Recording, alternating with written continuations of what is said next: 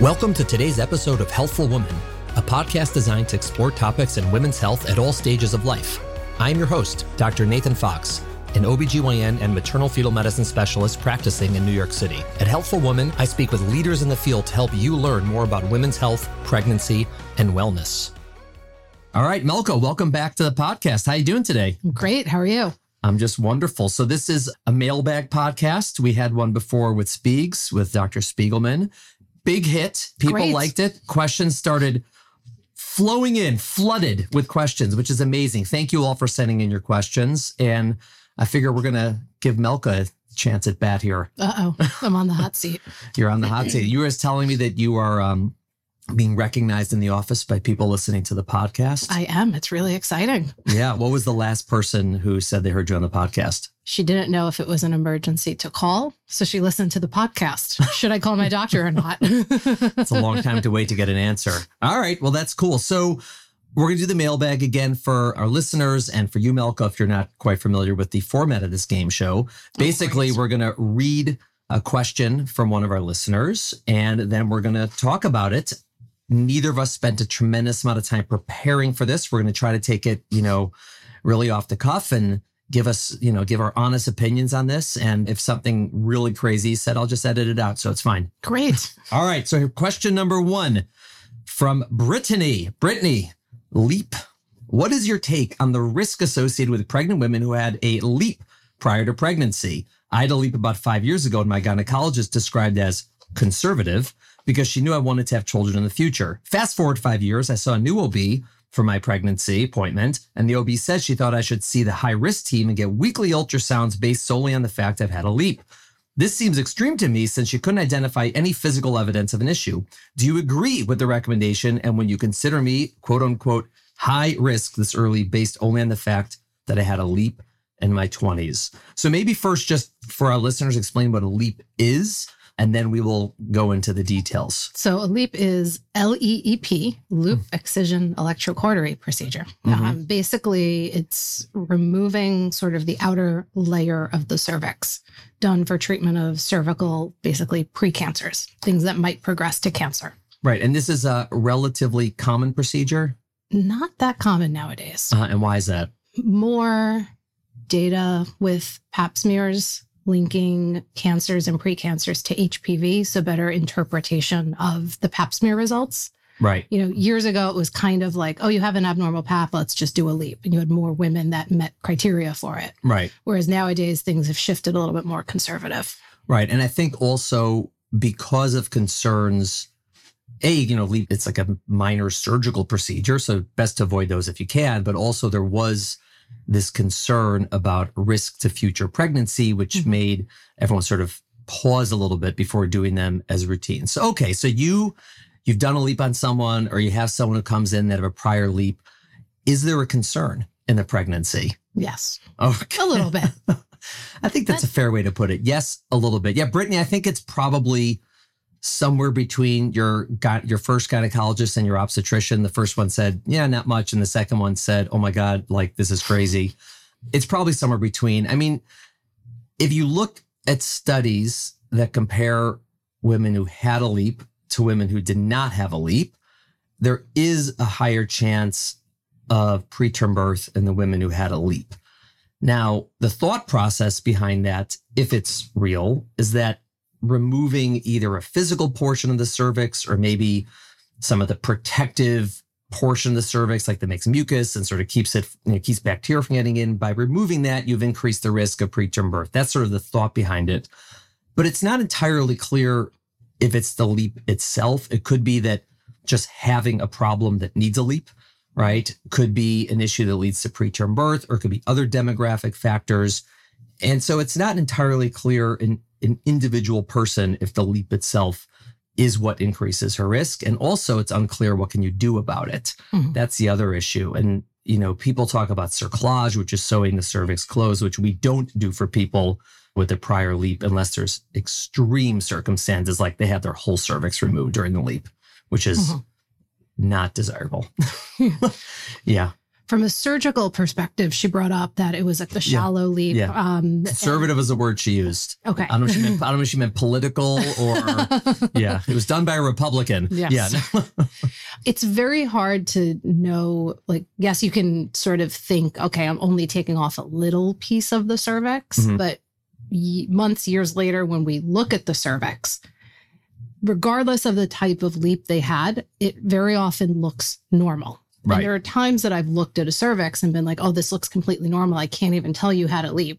And then you do a cervical length and they have a short cervix on sonogram. Yeah. And vice versa. Like there are people that have had 2 LEEPs where you would think, oh, a lot of the cervix has been removed, but then they do absolutely fine. Yeah. So I wouldn't, even if I did the procedure and I knew, oh, I only took like a little bit of the cervix, I wouldn't use that to decide how I follow them in the future. Like I'd still follow them regardless. Yeah, no, that makes sense. I mean, it could be with how the cervix heals might be differently person to person. It could be how bad was their like inflammation beforehand. I mean, we really don't understand it well enough to sort of categorize it in a sense. Now, there's some people who come in and say they have a history of a LEEP and we look and we like can't see the cervix anymore, which is unusual, but that does happen from time to time. And those are people we're generally more worried about.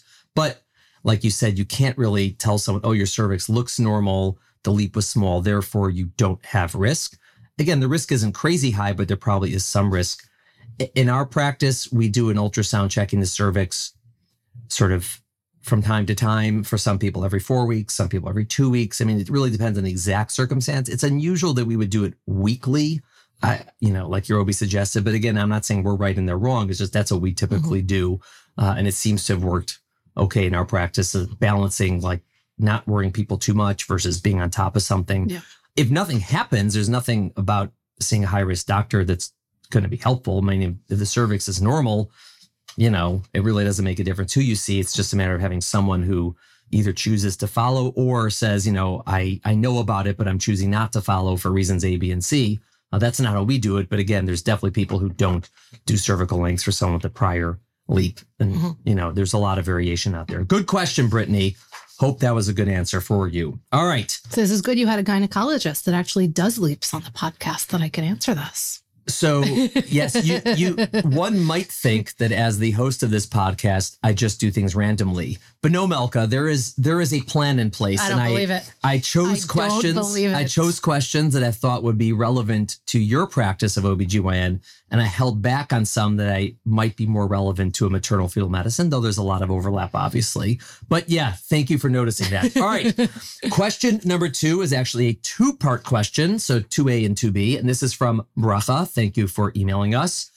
Bracha writes, I would love for you to address what testing is still necessary in pregnancy for someone who would keep their fetus, even if it were born with a lifelong disability.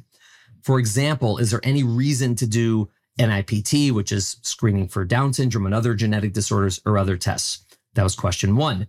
Question number 2, which is unrelated. Also, this may have come up in a previous podcast. How do I know if a doctor is good/skilled? Thanks for the great podcast. And then Bracha put in a note. P.S.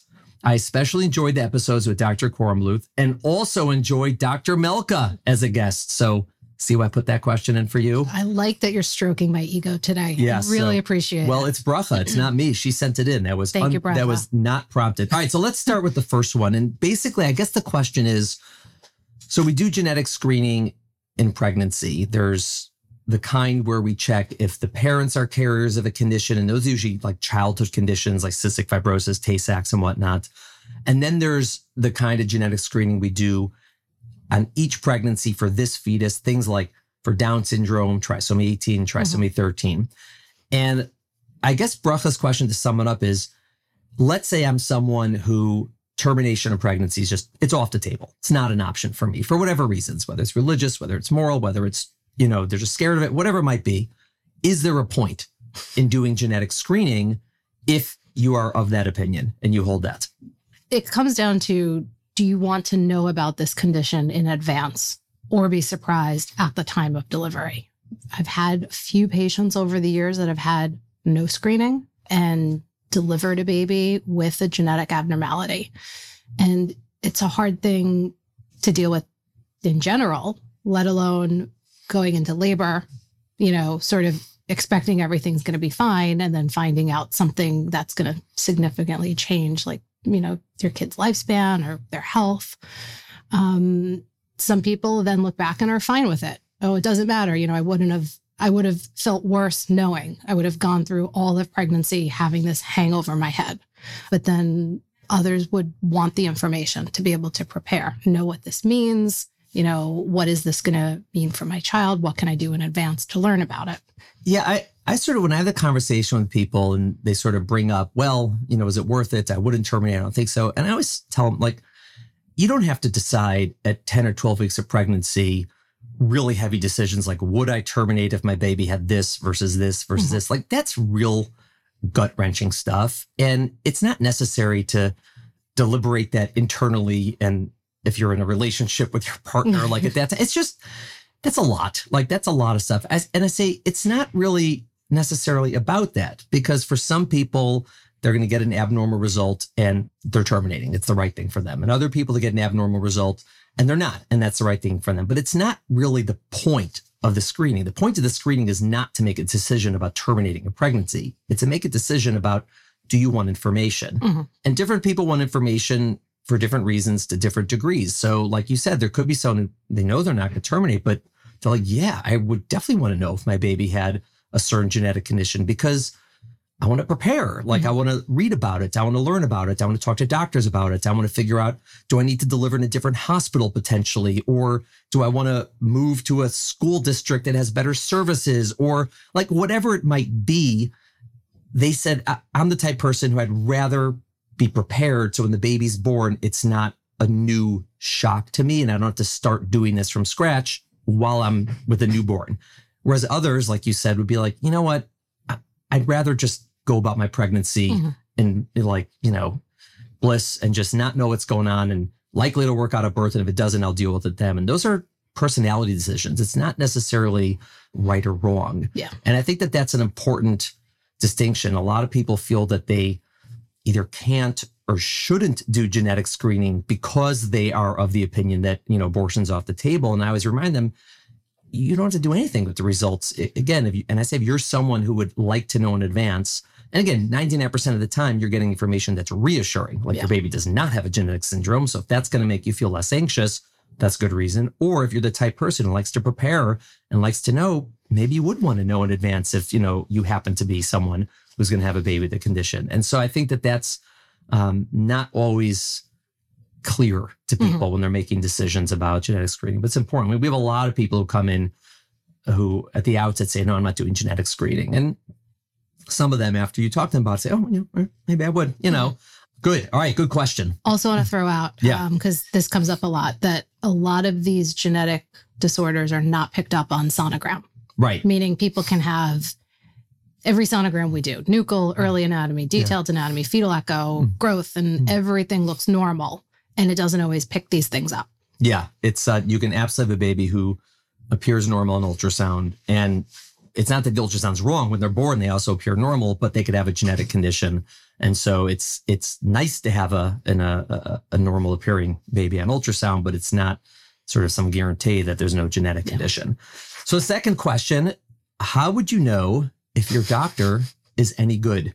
I would say this is like the question out there. And the short answer is, I don't have an answer. We can talk about it, but I too struggle with this. Like, if I'm going to my own doctor, I have no idea if he or she's any good. What do you do? I ask my friends that are also doctors. It's that, yeah. I'm going to mess up the quote, but it came from some legal case many years ago about like, was something pornography or not? Yeah. The judge said, like, I don't know how to define it, but I know it when I see it. Right. And I don't think you can define a good doctor. Right. But you know when you have a visit with them. Yeah. And I think you have an inherent trust. Right. They could tell you something and your instinct is not, oh, I don't believe that, or, oh, that doesn't sound right, or I want to ask someone else. But your instinct is like, I trust this person. Yeah. And it's okay to ask for second opinions. Sure. Not to say you should never do that, but I think people, when they find the right doctor, they just have that sort of comfort and connection. Yeah. I think there's also sometimes, people ask me, and who should I go to and this or that. I try to break it down. There's really broadly two reasons you're going to be seeing a doctor. right? One reason is I need someone who can like do something, right? I need someone to take out my appendix. I need someone who can, fix my shoulder, like, either a surgeon, or I need a colonoscopy, or like I need someone who's got skill. Mm-hmm. And I think that there are ways to assess that, how long have they been doing it? Do they do a lot of procedures? Are they practicing at a high volume place? Have they done it for people that and they had a good experience? Like those types of things as sort of like one aspect. And the second aspect is I need someone who I'm going to have a relationship with, who's going to like care about me and is going to, ask the right questions and make the right diagnosis and recommend things that are good for me and listen to me, like that sort of relationship aspect. And obviously you'd like both, but sometimes you only need one or the other. So if you're looking for someone, because you need a liver transplant, it's not as relevant to you how kind they are. Like it's great if they are, like you'd love them to be, but ultimately you want someone who knows what the hell they're doing, right? That's like the most important. You have the kindest person in the world, but they've never done a transplant before, probably not a good choice. But on the other side, if you have, let's say, you have hypertension and you're going to be seeing someone a few times a year for the next 30 years, that interpersonal aspect is so critical, to getting good care and sort of feeling comfortable and listened to. And so you have to think about, what do I need? And then for the second one, you just sit in the room with them. Yeah. I mean, personalities mesh or they don't mesh. And it's not, if someone doesn't mesh with you, it doesn't mean they're a bad doctor. They just may not be a doctor for you. It's like dating, right? You meet someone and you just like, you just know if it clicks or it clicks or it doesn't. And that's true with doctors. And if you feel like you're having a doctor and it just doesn't click, again, if they're there to like do one thing for you and then you'll never see them again, it may not be as relevant. But if you're going to be seeing them for, let's say, a full pregnancy, or you're going to be seeing them for years, or you have a chronic condition, like, yeah, you really need to click with them, and you're allowed to see other people and see who, if someone's better for you. I guess that's the best way. Because I would say online ratings, unhelpful. They really don't give you much into it. How their offices run doesn't tell you if they're a good doctor. You can have great doctors who have sort of disorganized offices, and you could have not great doctors who have very organized offices. I mean, it's nice if they're organized, but ultimately it's, in the room, face to face, like, do you trust this person? And that's usually a gut feeling. Good question. All right. Next is from Esther. Hi, Dr. Fox. Thank you for an amazing podcast. Thank you, Esther. I love it. Thank you. All right. That's it. That's all she wrote. No. Esther said, I would like to hear more about an android pelvis. Are there any recordings on that topic yet? So now there will be. So, all right. It sounds a little space aged, but basically there is such thing as an android pelvis. I wouldn't focus so much on the term android, but there's a concept about the shape of the pelvis. And there are categories, and you can Google them. There's android and gynecoid and anthropoid, and there's all these different like terms to them. But conceptually, what are we talking about, Melka, with this? The way the bones of the pelvis are put together. Mm-hmm. And that lends to basically, is there room for a baby to fit through during labor? Yeah. The best way I have ever found to describe this to patients is the pelvis is like a pretzel. Like you have pretzels, and I need my hands to do this, that are like tall and narrow. You have pretzels that are wider. You have ones that like that little middle part is smaller, bigger. Like that's kind of the best explanation I have. Right. Like, it all sort of looks the same, but there are these subtle differences. Right. And the reason there's categories is that essentially it's the baby's coming through like a tube, I guess I would say, that's, has bones all along the side, and it can be wide from side to side and narrow from front to back. Mm-hmm. It can be wide from front to back and narrow from side to side. It can be wide all around. Yeah, I should be getting pretzels out. Yeah, it can be wide all around. It can be, and also, so you can have like an oval that's more side to side, an oval that's more front to back. The best thing is a big circle. Obviously, the bigger the better. And so traditionally, based on physical exam or even X-ray, which was frequently done at the end of pregnancy, they would take the pelvis and categorize it into one of 4 potential shapes. Now, obviously, there's gray areas between all of these 4 shapes, but they sort of said, all right, you're more like this, more like this, more like this, and more like this. And based on the shape of the pelvis, they would say either, your chance of a C-section is higher, or if you have this shaped pelvis, I would not do a breech delivery, but if you have this shaped pelvis, I will do a breech delivery. And there's all these sort of ways it was used clinically. Nowadays, not as much for a few reasons. Number one, it wasn't that helpful, actually, as it turns out, because the shape of the pelvis molds and changes during pregnancy, as does the shape of the baby's head during labor. So you have two things. You're trying to fit, A through B. And before labor, there are certain shapes, and in labor, they're both different shapes. Mm-hmm. So it's not all that predictive. And number two, all the time we think someone has quote unquote a horrible pelvis and the baby delivers fine. Falls out. No issues. And we feel pretty stupid when that happens, but we're correct. We assess the pelvis correctly. It's like, it's narrow, it's this, it's that, but it's not that reliable. So we use it, we do describe it and we talk about it, and it's sometimes helpful to us clinically in certain circumstances, but I'd say most of the time it's, ultimately we just have to wait and see how things play out in labor. Yeah. Yeah. I think it can help give women a sense of what to expect. Yeah. That sometimes knowing going into labor, like, okay, you have this type of pelvis and your baby's very big, like this might not happen, kind of can help set the expectation of a higher than average chance of a C-section. Yeah. And I think for our listeners, if you're trying to Google what we're talking about, the thing to Google is probably clinical pelvimetry. Pelvimetry. I think that's right. And if you go to Google, then go to the images, you'll see sort of like the diagrams they put in books and maybe this, and you sort of get a sense, but we don't rely too heavily on it to make important decisions. Like Melka says, sometimes for expectations, like, hey, you're trying to VBAC, the pelvis isn't so great. I'm not sure. Like maybe this is the reason I had C-section the first time, but it's usually not something that's like a deal breaker in either direction for us. It's just part of the picture. I get this a lot with GYN patients that come in because they're planning a pregnancy. So they want to establish care first. And then they'll say, oh, like years ago, my doctor said I have a bad pelvis. It's always bad pelvis. It's misbehaving. Or I don't have birthing hips. That's my other favorite one, because I don't entirely know what that means. And it does come up at GYN visits too. Yeah. And again, I'll do an exam and most of the time it's like, yeah, I think this is fine. Yeah.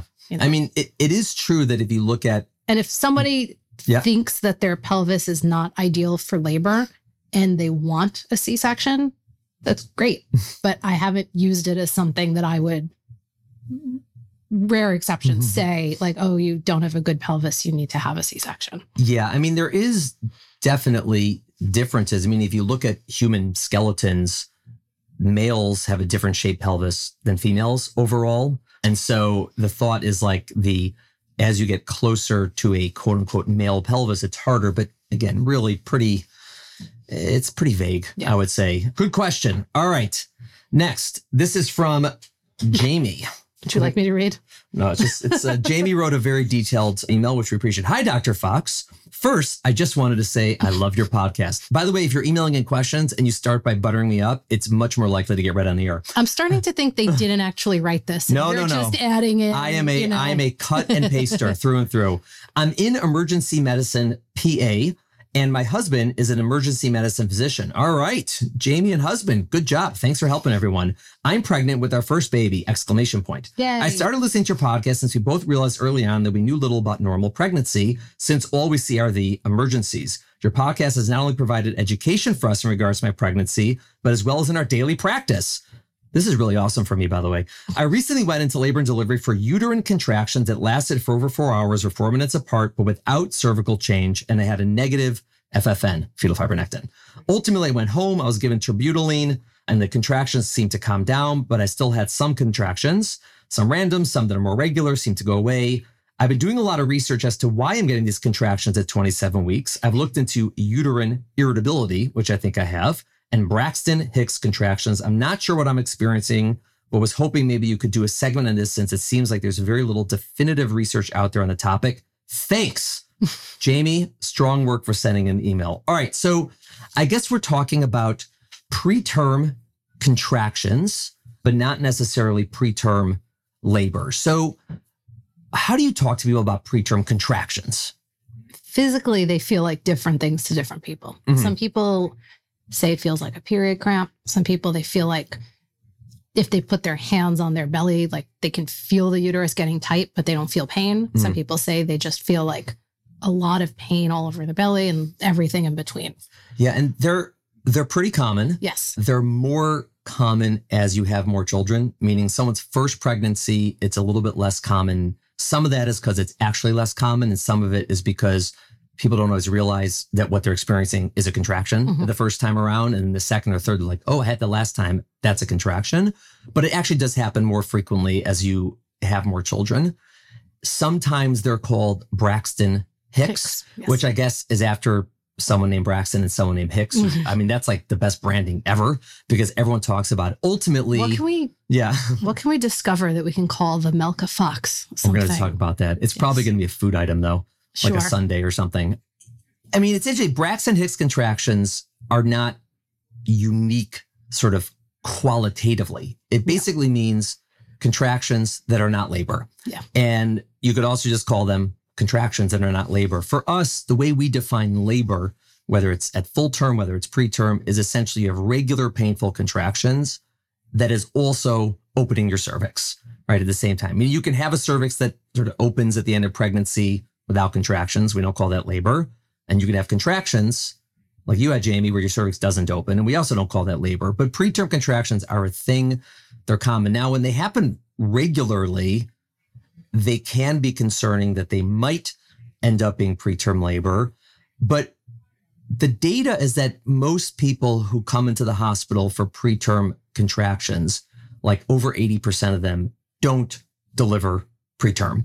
And since that's 20% do, since the general rate of preterm delivery is 10%, it's not much higher. I mean, if you're someone who contracts a lot, it's not much higher chance of delivering early, but it's something that we do check for. So the test you had, something called the fetal fibronectin, is a pretty good test that if it comes back negative, that's the good one. It indicates you're not in preterm labor. You're not likely to deliver in the next 2 weeks. If it comes back positive, it doesn't mean you will, but it just means there's a higher chance. There's other things we do. You can do a cervical length, but this is a very common situation. Like, when we're in the hospital as residents, I mean, at least every hour, someone's coming in for this type of, I'm contracting, am I in labor? Preterm, right? At term, it's not as consequential because you'll figure it out and it doesn't really make a difference. But preterm, it is an issue. And most people ultimately do just get sent home. Yes. Yeah. So common, can be frustrating, can be painful. There are people who are in preterm labor, so you have to get checked. Like you can't blow it off, but it does not mean that anything's going to happen. And that's sort of the day-to-day. Are most people, the vast majority of people have what you have, Jamie, are not going to deliver preterm. And it's hard when you're on call and you get a phone call from these patients to say, oh yeah, stay at home. It's probably nothing. Right. Like you can often start with, okay, it just started. Why don't you hydrate a little, rest?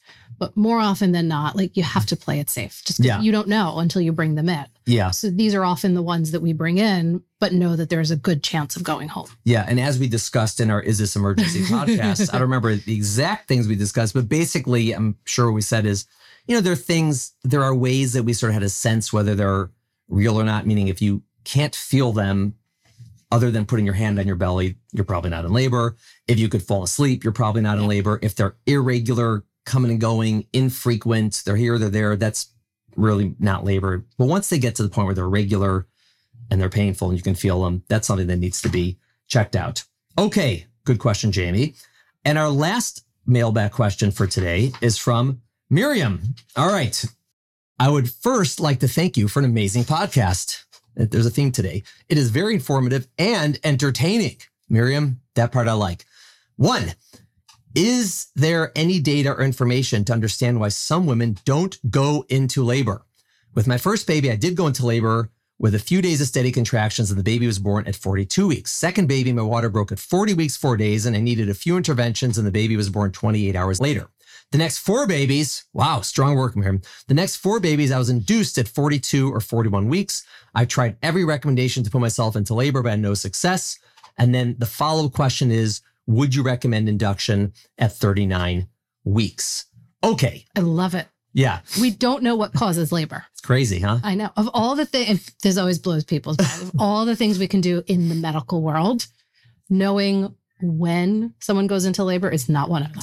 It's really remarkable. We know what happens when someone goes into labor. Like we have the physiology mapped out, all these pathways, but we don't know why that switch flips on one day versus another day. The same reason, that's why it's so hard to understand preterm labor, because we don't understand term labor. And there is definitely people who in all or most of their pregnancies always go past their due date. There's other people who always go before their due date. Mm-hmm. There's some people who sometimes one, sometimes the other. We see everything. And it's really fascinating. You have someone who one baby is 2 weeks late, one baby's 2 weeks early. And you're like, why? I don't know. Like, we just have no idea why. I will say that one correction I'll make to your question is everyone goes into labor at some point. No one's pregnant forever. It's never happened, right? In the history of humanity, there's never been someone who is pregnant the whole time, like forever. The question is, at a certain point, we tend to say, all right, like enough is enough. And that's generally because of the concern over the risk to the baby of staying in for too long, that the placenta may not work and it could be this. Also, by that time, most people are begging us to be done. There's smoke coming out of their ears and they're just like, this is enough. I got to get out of here. So we don't know why you go past your due date every time or why someone might go past their due date every time. And again, for some people, it's a pattern. For some people, there is no pattern. And it's really fascinating. That is sort of the best I can do for you. It just, sorry. It's just, we just don't know. Sometimes runs in families. Sometimes it's, oh, my mother always went late. My sisters go late. And other times, no correlation whatsoever to what happened with someone's mother, their sisters, whoever. It's really very interesting. Yes. It's one of the interesting parts of our job is trying to sort this out for people. And then there's the best thing where you go to the OB and they'll do an exam, say, oh, you're going to go into labor in the next 5 days. I'm like, oh my God, that's such a tough prediction to make for someone. And we try, like if the cervix is more open and more soft or the head is dropped, it's more likely that things are happening, but we are definitely wrong as often as we are right with this. So don't trust your doctor with these things. Okay. So with that being said, let's say someone's like, listen, I don't want to go past my due date. I don't want to deal with this either because I don't want to, it's just uncomfortable or I got stuff going on and I don't want to be pregnant this long. Or they're like, if there's some risk, I don't want to take any of that risk. I'd rather be delivered. So what's the deal with getting induced at like 39 weeks or 40 weeks or 41 weeks? Like what's the story there?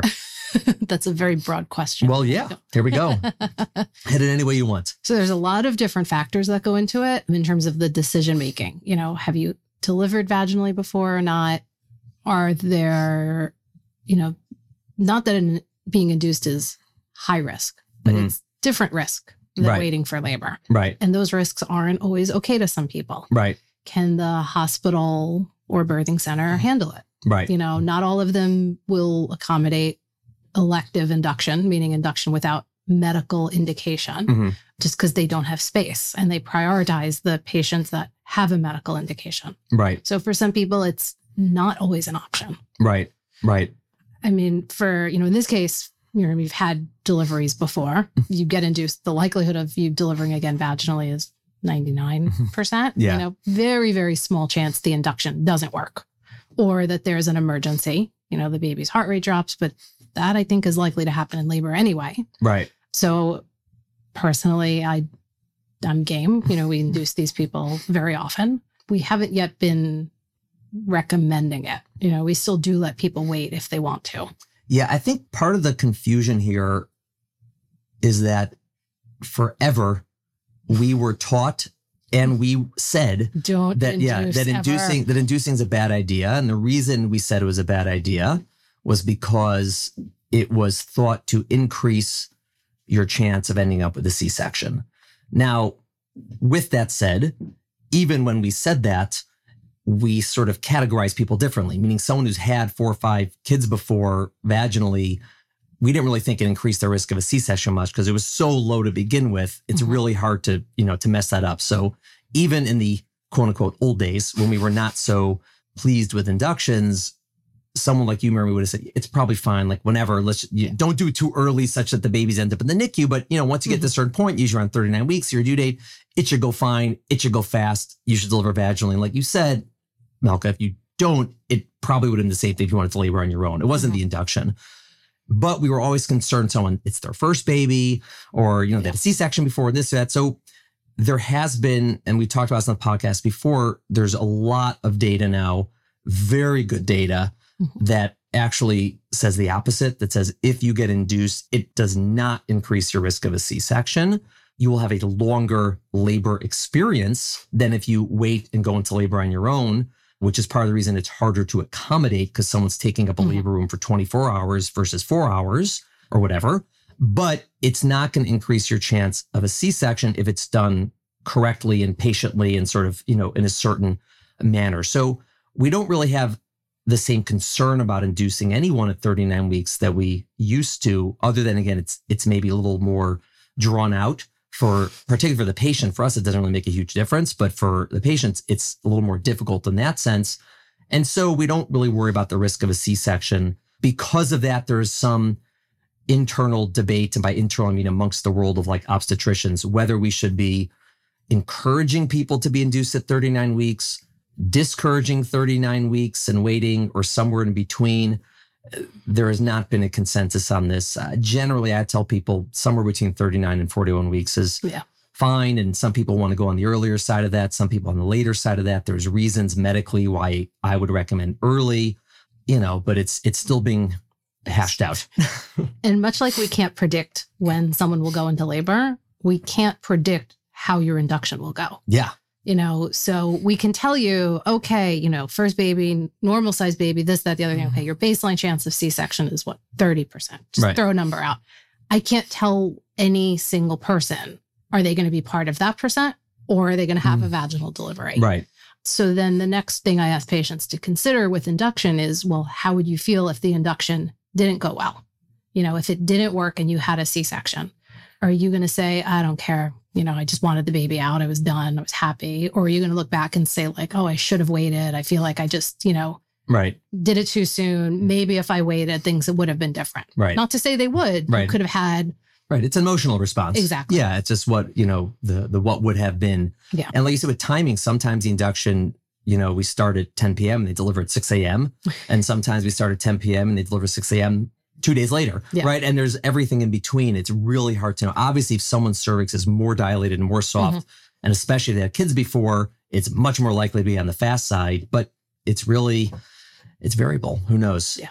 All right. Good questions. Melka, your first mailbag. How did it go so far? I love it. All right. Wonderful. We're going to do more. Thank you all for sending in your questions. Please continue to send them. Again, the more you flatter me, the more likely to go on the air. No, I'm kidding. We take good questions. So it's all good. If anyone wants to start insulting him, I'll give you $1. Just let me know. That's a good point. If someone really insults me, I'm actually more likely to read that on the air. I think that'd be awesome. Let's be just like a total, like the Fox roast. That could be my first guest host. I can just read all the roasts that people send in. Oh, it's perfect. Fox, you're an idiot. Oh, I'd love to read that. Awesome. All right. Thank you all. We'll see y'all next week. Thank you for listening to the Healthful Woman podcast. To learn more about our podcast, please visit our website at www.healthfulwoman.com. That's HEALTHFULWOMAN.com. If you have any questions about this podcast or any other topic you would like us to address, please feel free to email us at hw@healthfulwoman.com. Have a great day. The information discussed in Healthful Woman is intended for educational uses only and does not replace medical care from your physician. Healthful Woman is meant to expand your knowledge of women's health and does not replace ongoing care from your regular physician or gynecologist. We encourage you to speak with your doctor about specific diagnoses and treatment options for an effective treatment plan.